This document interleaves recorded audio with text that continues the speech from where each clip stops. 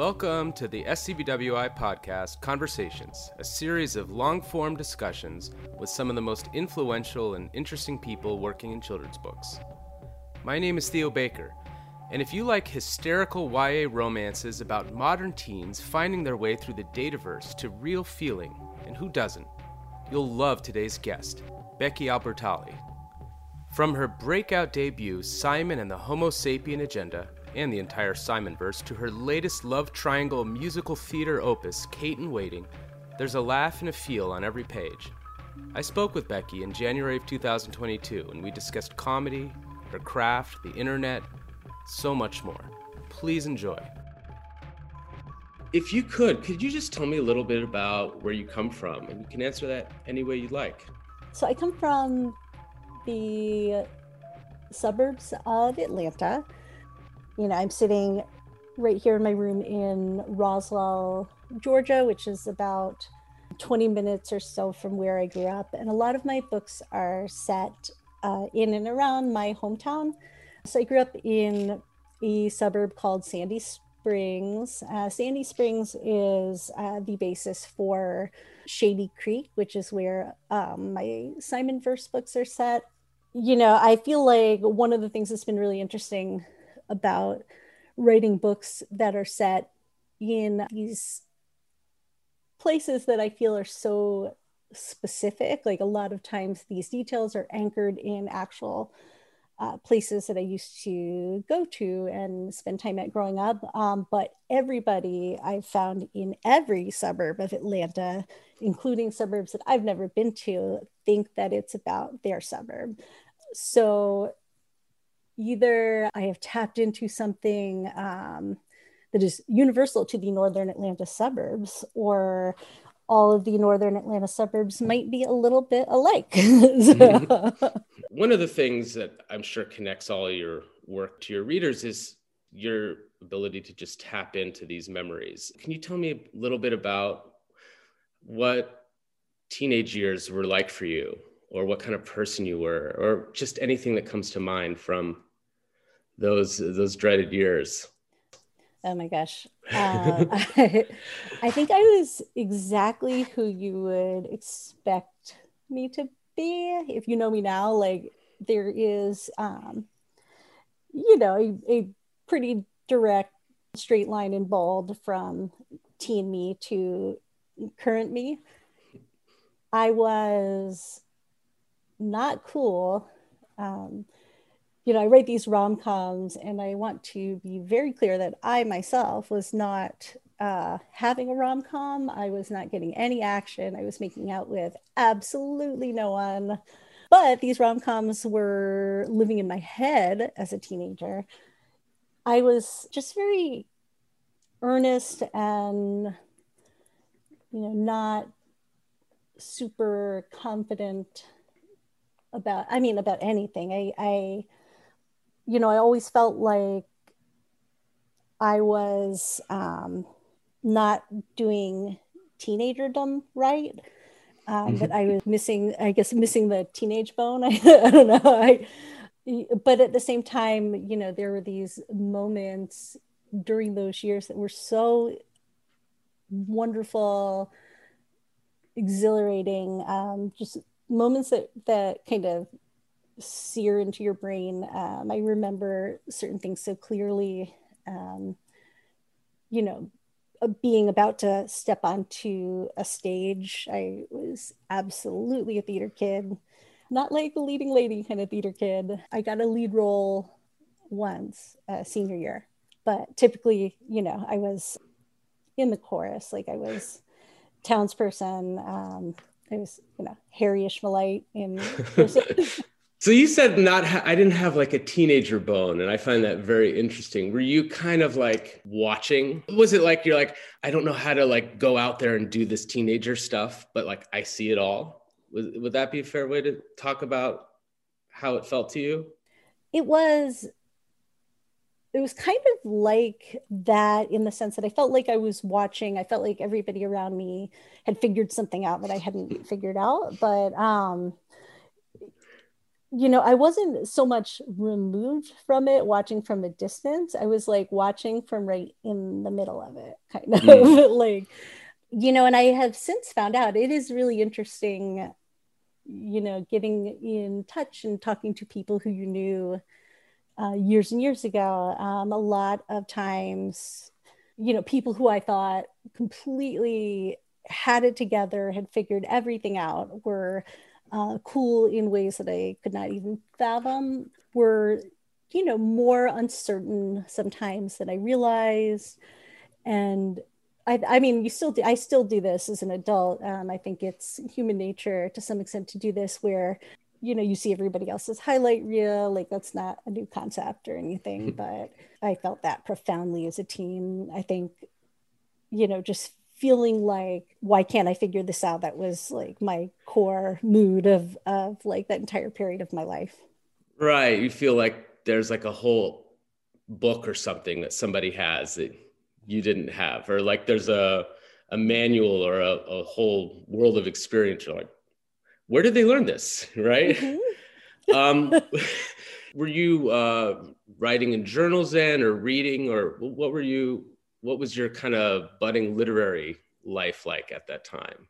Yeah, I've always been a bookworm. Like I learned to read pretty early and have always loved reading as, one of my default activities. Like if there is empty time, like there's a decent chance I'm going to be like filling that time with reading.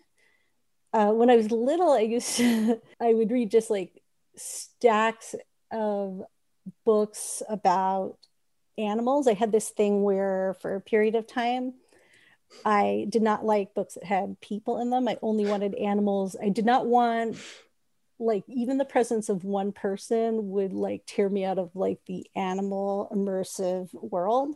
And then kind of moved toward certain series that I found, that were just formative for me. I guess I loved kind of getting to know certain characters really well over time. I knew like Elizabeth and Jessica Wakefield from Sweet Valley, and I knew the entire Babysitters Club as well as I knew my own heart, like I was writing in journals and I have my journals. And I think, that's one of the gifts that I gave myself as an author without even realizing it, because like the first thing I did when I sat down to write a novel for the first time, which ended up being Simon, my debut, I sat down and read my teenage journals from start to finish, just to get myself in that headspace. And I think if you read my journals, like you might mistake them for a Becky Albertalli book, just kind of one without a plot. But not all my books have plots to begin with. So. Yeah, no, that journaling part, right? Going back and looking at it to get you back into that space of it. It's especially with high school. It's amazing how little the divide is, right? We still carry so much of that. Like you see people from high school again in the present day. Boom, you're back there in a second. It's so vivid, and you're all the same pains and hurts and kind of pettinesses come right back out. It's amazing how shallow we keep all that stuff. I just want, this is just my own curiosity. Animal immersive, what was it about people or animals? Why no people allowed? Okay, so I have a theory. I don't know. There's no way to confirm this, but Okay. I've thought about that question because I'm like, some of it's just like, yeah, like Becky, you were a weird kid in many ways, and this is one of the ways. But I think some of it is like because when a human character is like introduced, and this character is supposed to be like the stand-in for me, like that should be theoretically my point of access to this story. And I think it was hard for me as a kid for a period of time to like see the distance between me and this character. Like, it wasn't, this character was not exactly me. And so that pulled me out of the story. I don't know if that's true. It is very hard to remember like what was in my head at that point, but I know that was a thing that came up for me as a reader as I got older, though, for sure, where, particularly with romance and love stories, and that's always like what I've gravitated to as a reader, as a consumer of, movies and other types of art. It felt like, walking on a tightrope sometimes it was so easy to fall out of the story. And a lot of that for me was tied to like body image stuff. I felt like to be fully 100% invested in the story, I had to believe that it could be about me. That makes sense. Thank you for taking us through there. So I want to ask you about theater. When did you realize, or could you tell me about just an early experience with theater and wanting to get involved with it, and what it meant to you? Yeah. I mean, I was shy. I was a pretty quiet little kid. And I'm introverted. I just am. And I remember, I think the first time I was in a school play was like sixth grade. I might have done camp plays or something like that before then. But, theater really was the thing that helped me survive middle school and high school. That was, some of it was just pulling together some kind of version of myself that I could like put on to get through the day. So it wasn't just like a walking raw nerve, in the halls of Ridgeview Middle School, Riverwood High School. Yeah, and I loved it. And I was not, I was not the lead. I love being a part of the ensemble and kind of being a part of the entire process of it, getting to play around in this alternate world. But it wasn't like I was up there wowing everybody, like, like party guest number 6 or whatever, it was not always the focus of every scene, perhaps. But, I think that was just a really precious kind of space for me. And by the time I was in high school, it was like, you spend so much time in rehearsals, you get to know your fellow theater kids so well, and you just like have this little found family kind of experience, I think. So I was just a very committed theater kid in high school. Yeah, I remember saying once to one of my friends, I think we were like in high school, like in real time, like talking about this. And I was like, for me, like I think all of my best moments, or when I'm the happiest, is when I am in school during non-school hours, like play rehearsal, performing, just, or that period of time before the performance starts when you're just like running wild throughout the halls or whatever, or set design, or, or when I'm supposed to be in school and I'm not because I like skip school. Yeah, I totally feel that all-encompassing thing, right? Where that intense bond that you have when you're working on a shared mission, and that can come from a lot of different places as well. And I'm curious, did you have any aspirations at that point? Were there any glimmerings of your future life, who you are now? Looking back on it now, could you see the path that you took to become who you are now? Were there any glimmers of it or hints of what was coming? There definitely were. I didn't always remember having those thoughts, but some of them I stumbled upon in journals, and it's really like almost eerie. But in general, like I was definitely a kid who went through just a whole list of jobs that I felt like, might be the one, including definitely went through a period where I wanted to be a playwright. I wanted to be a vet for a while, but I very quickly realized that involved like a Blood. lot of medical training in blood and dissection and like things that like were gross and not interesting to my young mind. But I wanted to be a pet store employee at one point. Oh yeah, there's no formaldehyde and you just get to help pets. Speaking of pets too, my cat is about to join us. Oh, any great. minute, so. Yeah, they always find the computer right when you're working on it.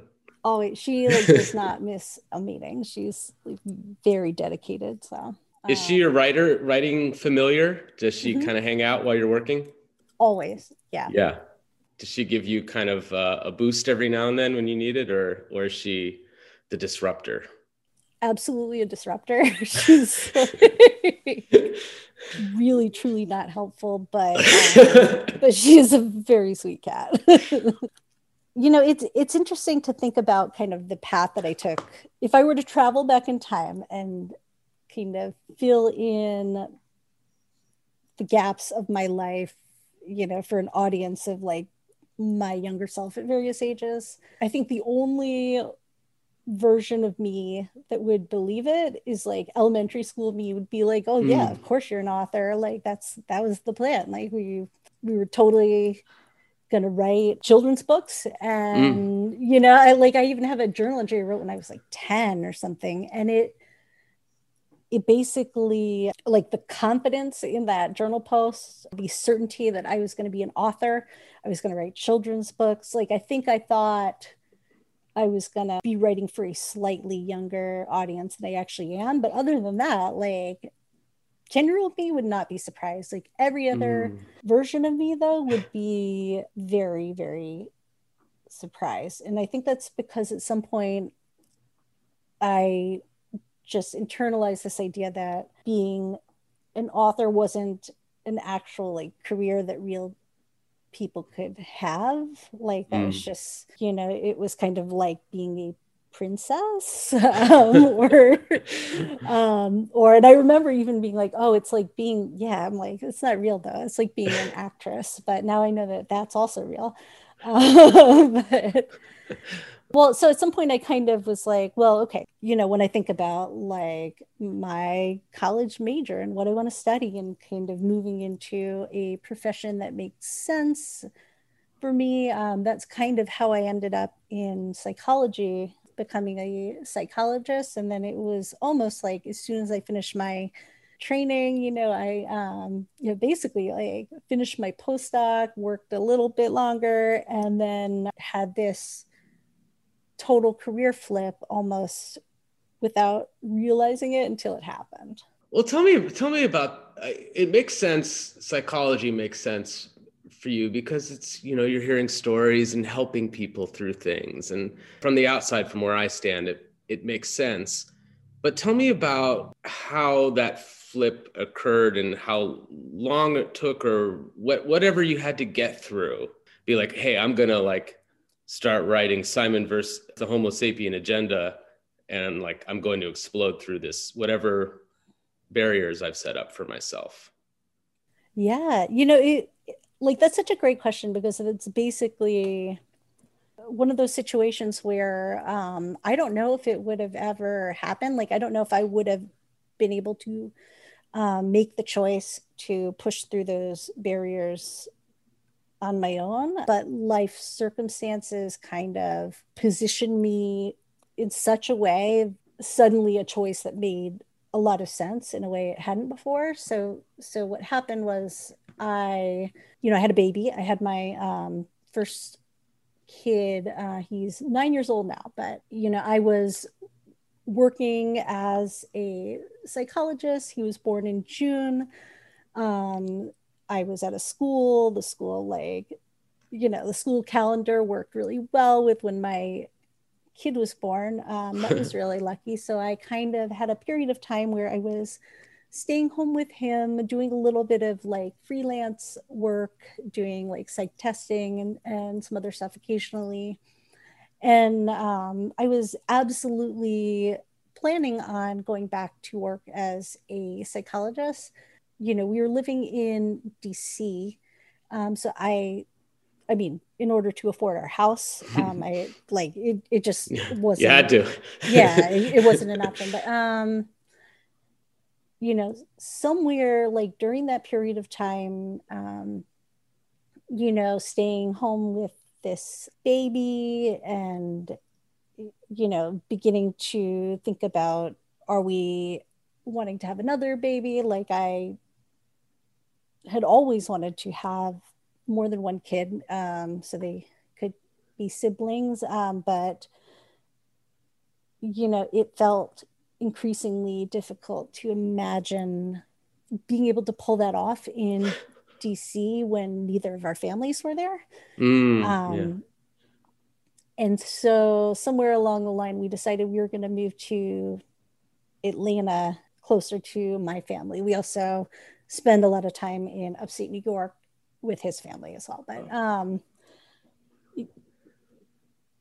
I feel like I'm making this story like longer than it has to be. Basically, the gist of it is like, we decided we were going to move to Atlanta. I wasn't going to be able to find a psychology job that was chill with me up and moving to Atlanta in a couple of months. So I had this period of time where I knew we were going to move. I couldn't like really find work that would, it just wouldn't make sense Not a to lot hire of 3 month. me. Yeah, not a lot of Yeah. 3 month gigs for psychologists, right? Right. Yeah. So I just was like, all right, I'm going to give it one shot then. I've always wanted to try to write a book. I've never finished writing a book. I've never pursued publishing in any kind of serious way.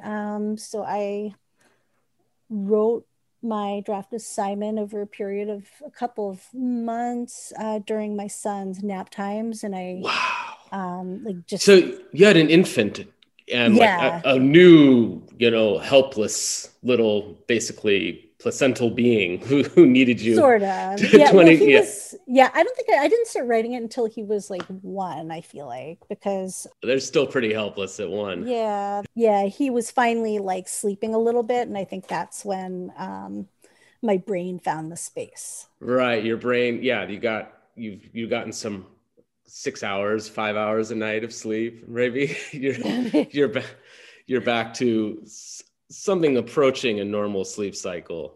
And so you wrote and you started writing during his nap times.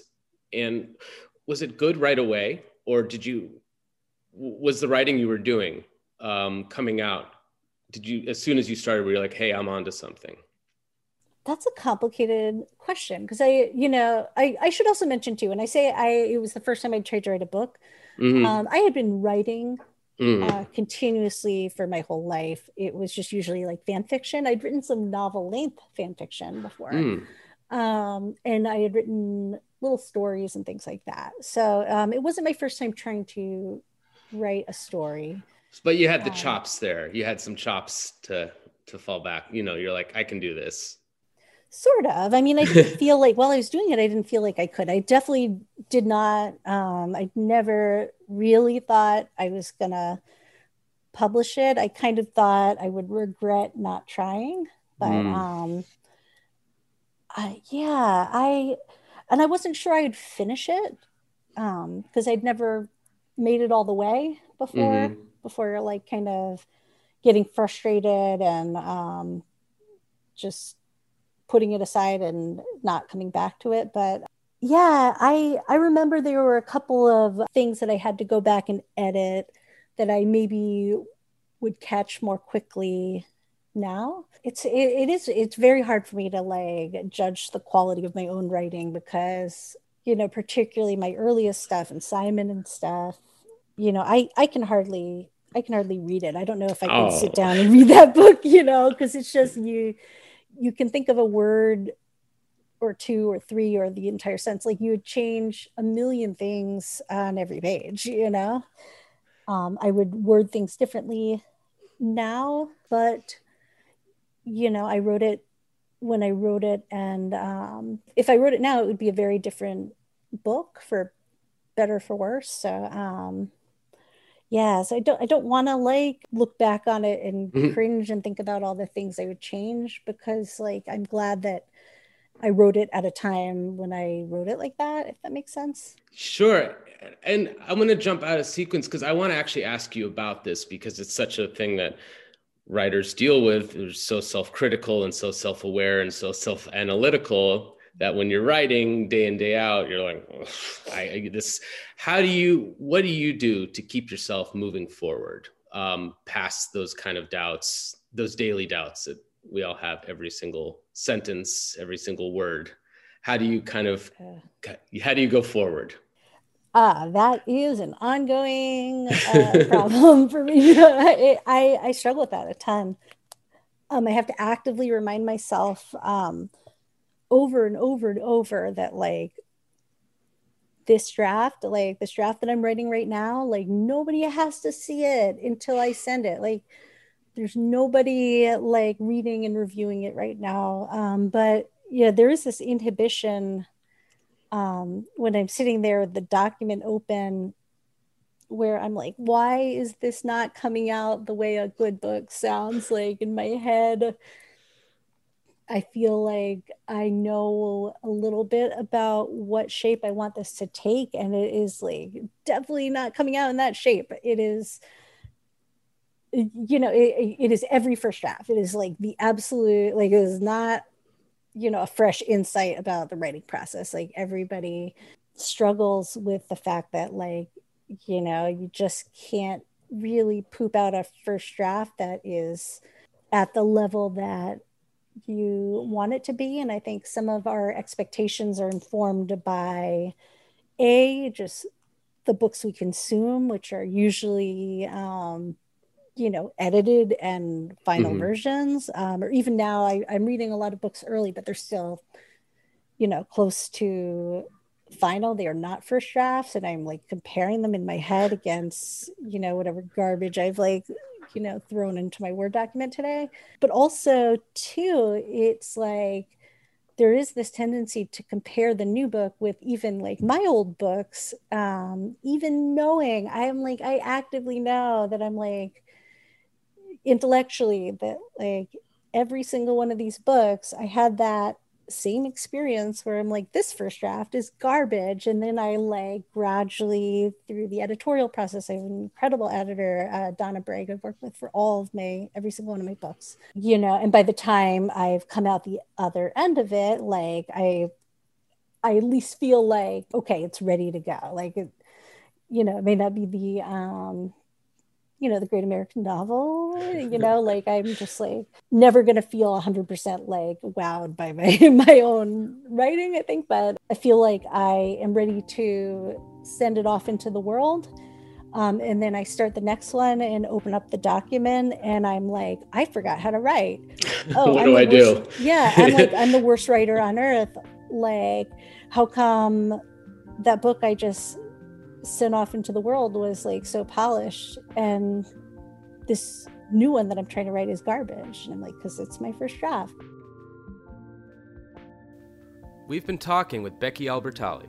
There's plenty more coming up after the break, but if you're a fan, be sure to read her collabs with Adam Silvera, What If It's Us, and its follow-up, Here's to Us, and her collab with Aisha Saeed, Yes, No, Maybe So. And do check out her website, beckyalbertalli.com, for all the latest and all the linkages. Okay, let's get back to the show. In your books, you seem very aware of like what's going on in the online world for teenagers or being online. And Simon starts with like this kind of online thing that totally devastates him and throws him into the world of the book. I would just ask, like, this is just kind of a general question about like how you've approached that kind of the way that modern teens straddle the real world and this online world, which we now have definitive proof of is actively harming them and hurting them. And I would just love to hear like what you think about how you approach in your books, like the modern reality of like how teens deal with this internet thing that's taking over the real world. Yeah, I almost think that's one of the like fundamental questions, just at the center of all my work. It's at the center of all contemporary YA writing, at least, whether we choose to engage with it or make the choice not to. And there are some ways that people have like brilliantly sidestepped it, but yeah, I tend to lean all the way into it, and it has been yeah, a little bit challenging at times. My perspective has, moved around in different ways, from book to book, and just over the years, the internet itself has changed a lot, even since I've been writing and publishing. I think,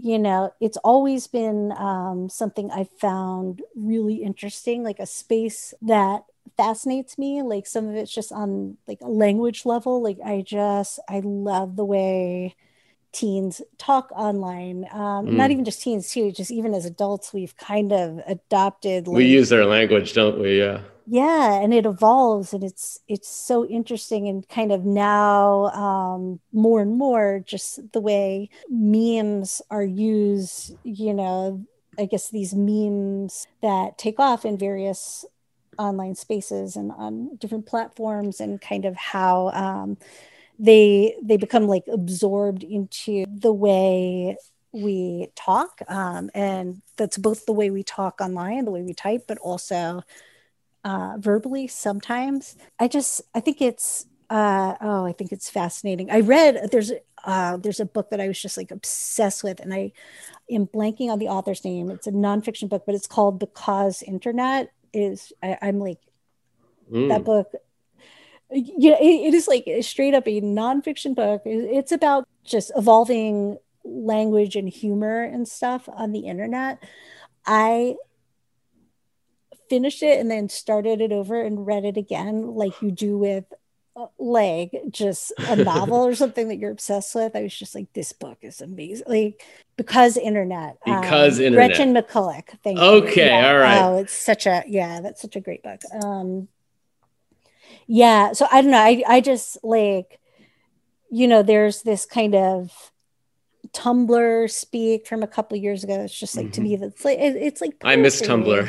Tumblr was so sweet. Yeah, I'm ambivalent about Tumblr, but like, Tumblr's not always sweet. No, but it felt better a little sometimes. It did. Yeah. Well, and also it's just the phrasing, the kind of the use, even like on the punctuation level and stuff, and like like there is something poetic about it to me. I just love it. And I am older than social media, and that is, I would say, one of the biggest differences between my high school reality and the kids that I write about.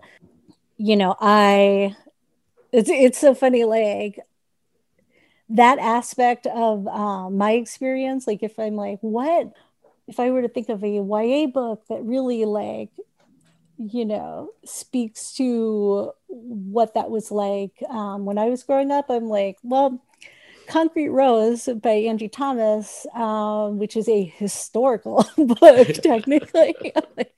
I'm like, yeah, I'm like, that's a tough one. Yeah, it's like, how is like, yeah, young Maverick Carter is immensely relatable to me in that way, because there's just something about, I guess, that we've got like an analog childhood, but gradually internet became more and more a part of it, and then instant messenger. And I feel like we're about had the same experience, where it was like mostly analog childhood, and then it started to become, then there was like AOL, AIM, and then like as soon as we were done being educated, the world, it was digital.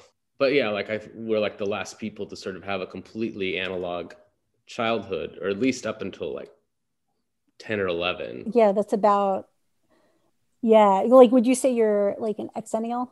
I'm between, yeah. 1980. Yeah. Okay. Yeah. I would call that exennial. Yeah. So I'm 1982.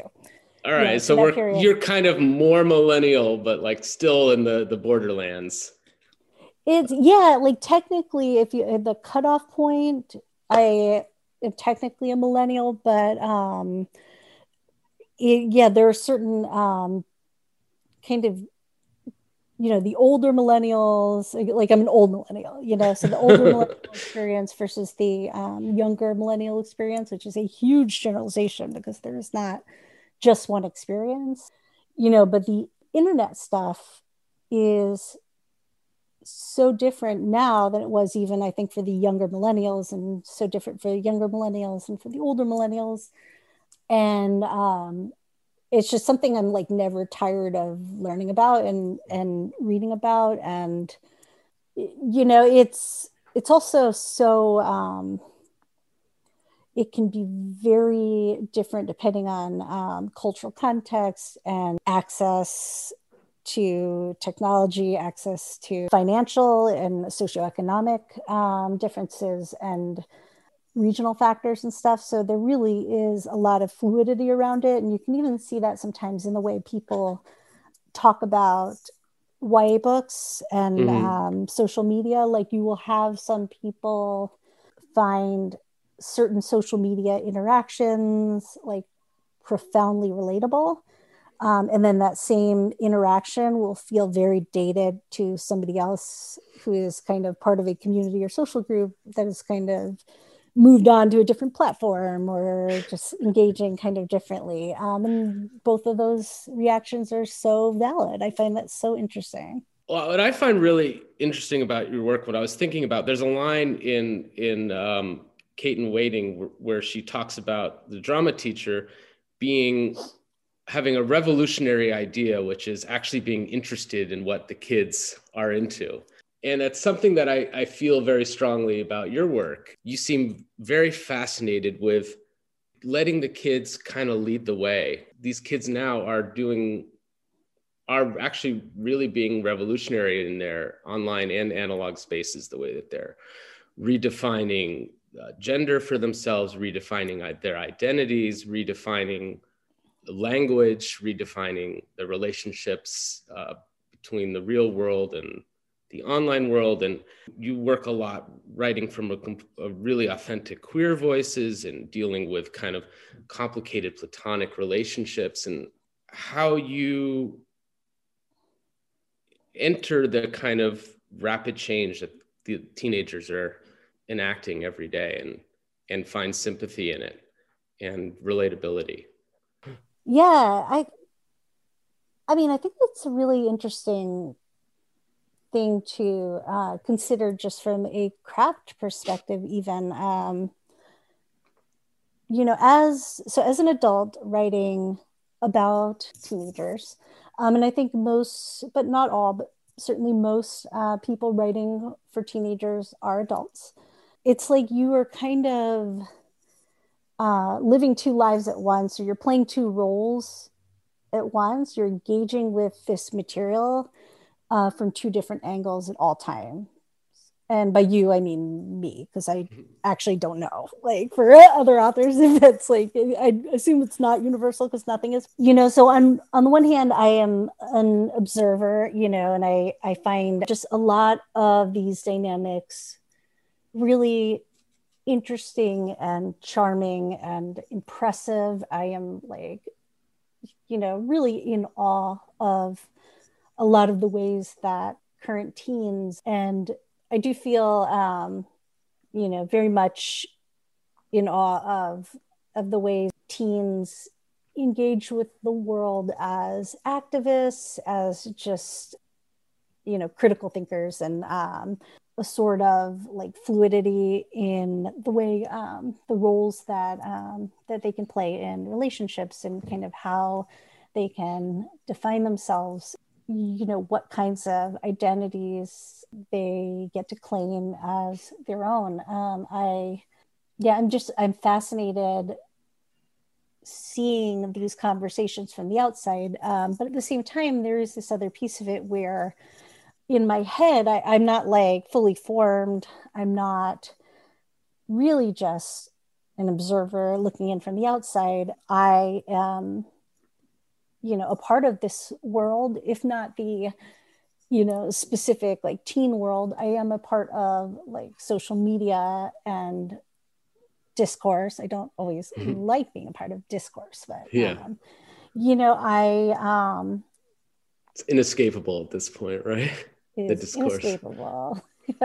Yeah, but so there is this like, recalibration that happens, or just, a engaging with,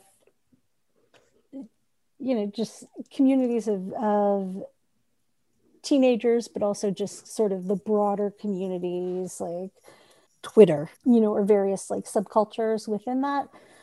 You kind of take these ideas, and they're not just like these static things that you can like pick up and look at. Like they are, this information is something that you can, integrate and use it to look back and think differently about some of your own experiences. Was a lot that I didn't understand about myself when I was younger, without the internet functioning the way it does now. And, I think there is some value to remaining open to keeping that door cracked open a little bit. Yeah. I want to ask you about, on the sentence to sentence level, most of your sentences are hysterical. You're a really funny, really, for me, like I'll read your books and it's far removed from my, lived experiences as is possible. But like, I can read your books because they're just hysterical. I'll laugh out loud. And so I want to ask you about like how you approach humor and because a lot of your humor really is language based. It's not always so situation based. The humor from comes from like your manipulation of the language and your rhythms of the language and your rhythms of the character's thinking. Could you talk about, I don't know, what role humor plays in writing for you? Like I'm like gonna cry. This is thank you so much. I'm absolutely trying to make it funny always. I know. But like you come out of the editorial process having read everything like 50 million times, and so I like it's very hard to feel like you're funny because the jokes don't surprise you anymore. So you're like, ooh, hope like that still catches somebody. But so it's great to hear that. I think like, a lot of times when it comes to crafting the humor, some of it is like letting the characters take the wheel a little bit. Like that part becomes a little bit more organic once you catch the character's voice and like how they think and how they talk, and and how they specifically use language, and then play them off of each other. That is like a part of the process that I love. I find that to be the most fun. And humor is definitely something that is like very, like it has to, as I'm writing it, like I'm very, very like particular about the way things are worded. And it's really one of those things though that like, I have to hit my own target and accept that like it is just straight up only gonna be funny to some people, and it's just not going to be at all fun. Like the jokes just will not land with some people. You just have a different sense of humor than some people, and like that has to be okay. There are definitely a lot of readers, I think, who, and this isn't just about my books, and I'm actually very good at avoiding reviews of my books that I'm not tagged in, but good for you. Yeah, like that's I had to touch the stove enough times a couple of years ago, but but I will see the way certain readers will talk about other books that kind of have what I would think of as a similar style to me, which is that kind of like conversational, voicey, sometimes funny, sometimes not, but like there are definitely some readers who are just like, so this is bad writing, and I think that's because, well, I obviously don't think it's bad writing, but sometimes what really clicks for certain readers is going to be just a completely different style. It might be much more formal, third person fantasy, very oh yeah, the wizard with one eye strode towards the mountain, and as the sun came down, and it's one of those things that's, when you step back from it a little bit, it's one of the most beautiful and exciting things about being a writer, any kind of artist, I imagine, but like, just the specificity of like what works for you and being able to create something that is going to land in just the right way with certain people and not others. And that's exciting as a reader as well.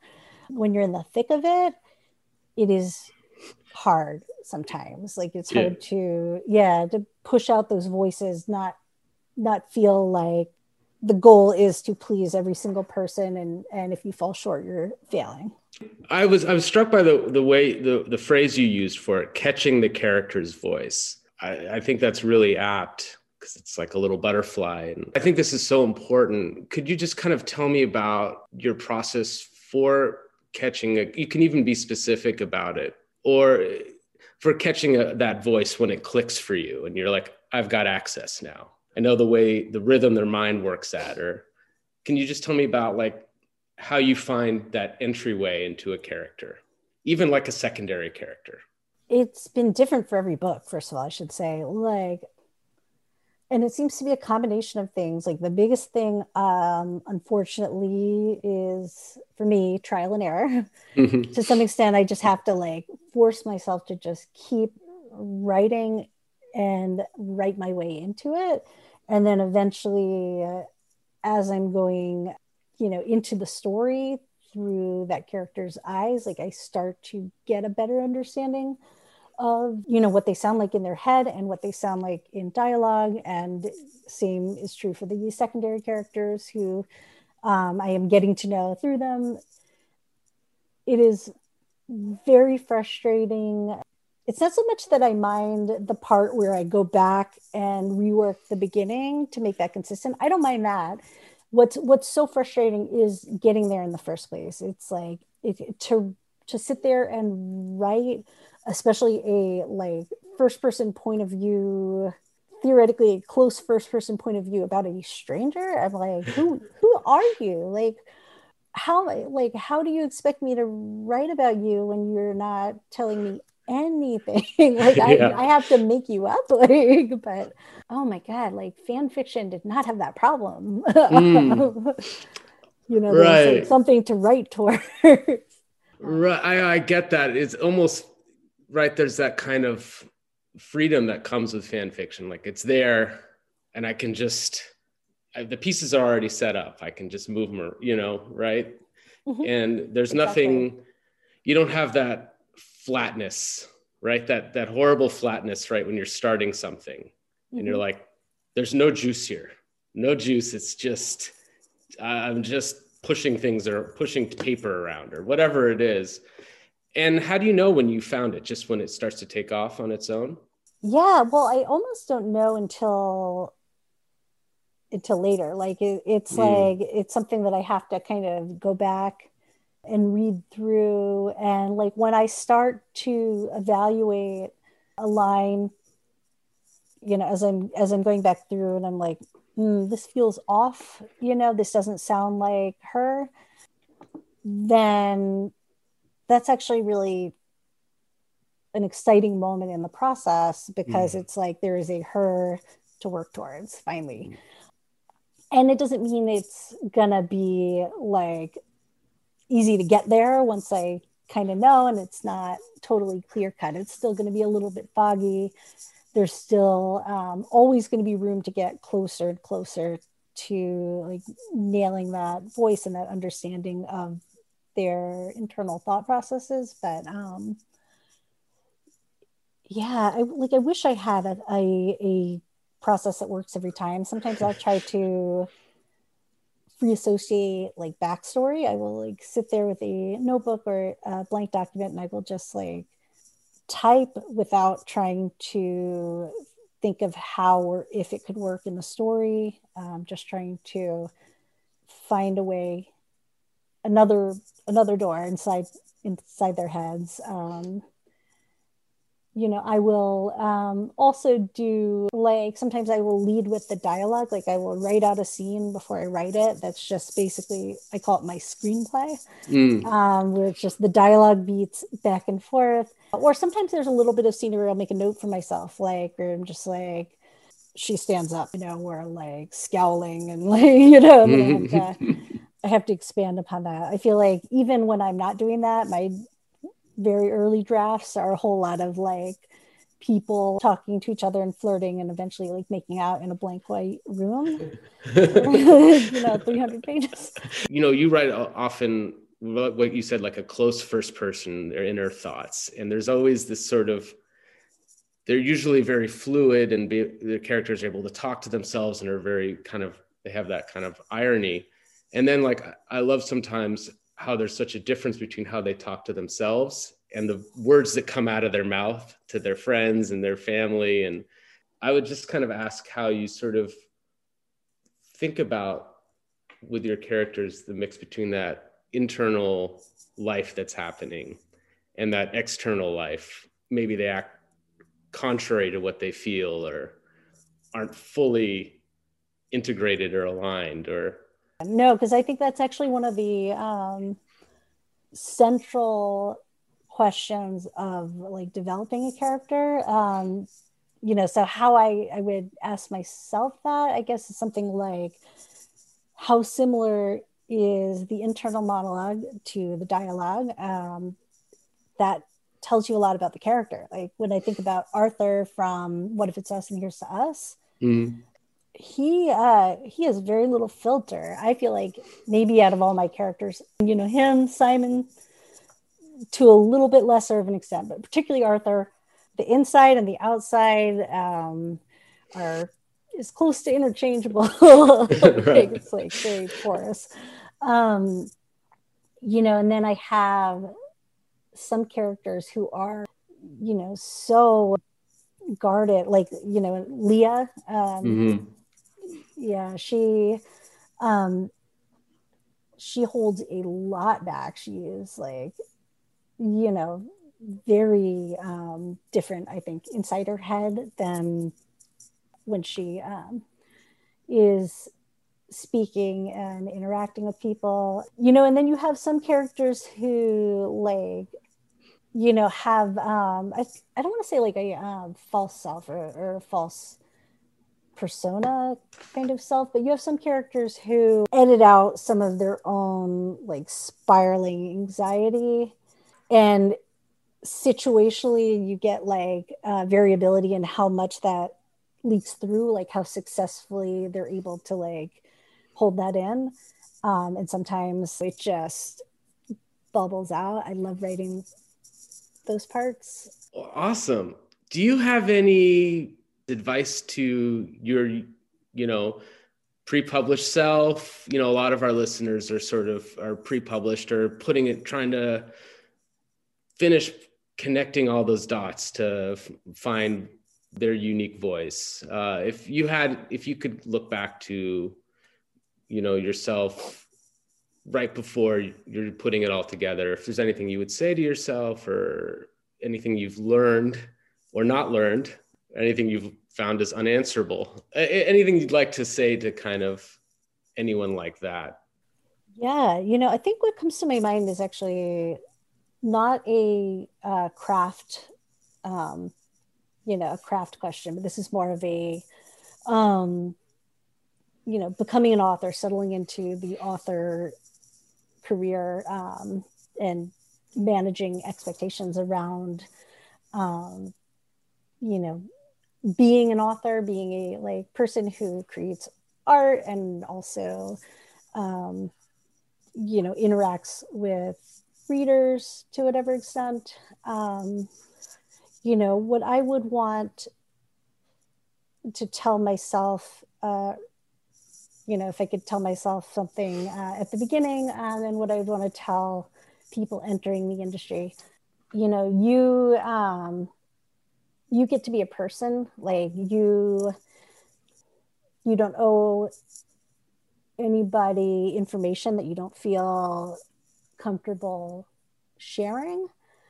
You are allowed to explore things in your art without having to present to the world a beat by beat justification. I'm not the first person to talk about that, and I'm certainly not the person who has said it best. But I know that for me, when I think back to just what the most challenging and most painful parts of author life have been for me, the seeds for that pain were planted right at the very beginning. So to be specific, I'm thinking about when as Simon was coming out, the sense of obligation I felt to disclose my positionality to the story. I felt that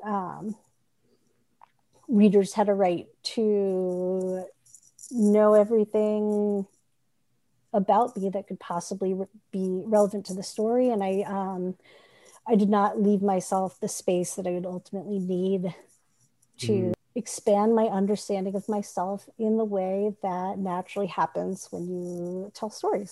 So I just think that was a really encouraging and profound final piece of talk there. Well, that's the program. I hope you were entertained. On behalf of all of us at SCBWI, I'd like to thank Becky for talking with us today. If you've liked what you've heard, please subscribe to our totally free show. New episodes just like this one every week. And if you're interested in learning more about the Society of Children's Book Writers and Illustrators, please head over to scbwi.org. Follow us on Instagram, Twitter, and our YouTube channel. This podcast was produced by Avery Silverberg and edited by Samantha Thomas. Thanks so much for listening. Feel free to reach out with your thoughts and suggestions. And be sure to tune in next week. See you then.